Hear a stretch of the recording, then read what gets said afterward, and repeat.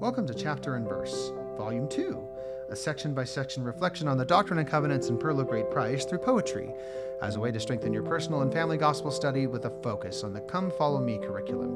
One chapter, one verse. My name is Michael D. Young, and today we have a text based on Doctrine and Covenants, section 87. The focus verses for this text are Doctrine and Covenants 87, 6 through 8.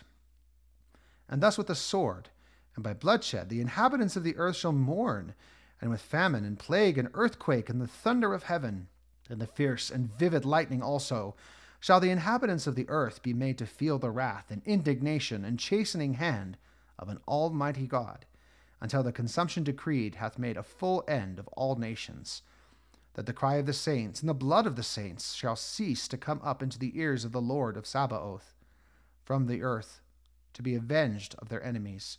Wherefore stand ye in holy places, and be not moved, until the day of the Lord shall come. For behold, it cometh quickly, saith the Lord. Amen. And now the text, the chastening hand of the Lord.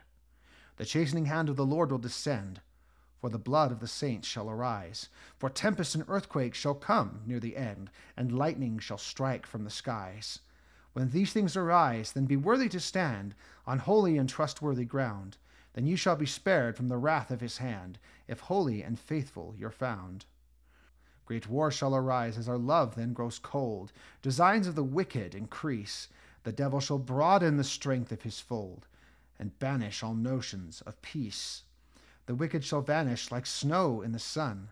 Their power shall falter and die. All kings there shall kneel, replaced by the one who comes from our Father on high. Thank you for listening. If you like what you hear, please share.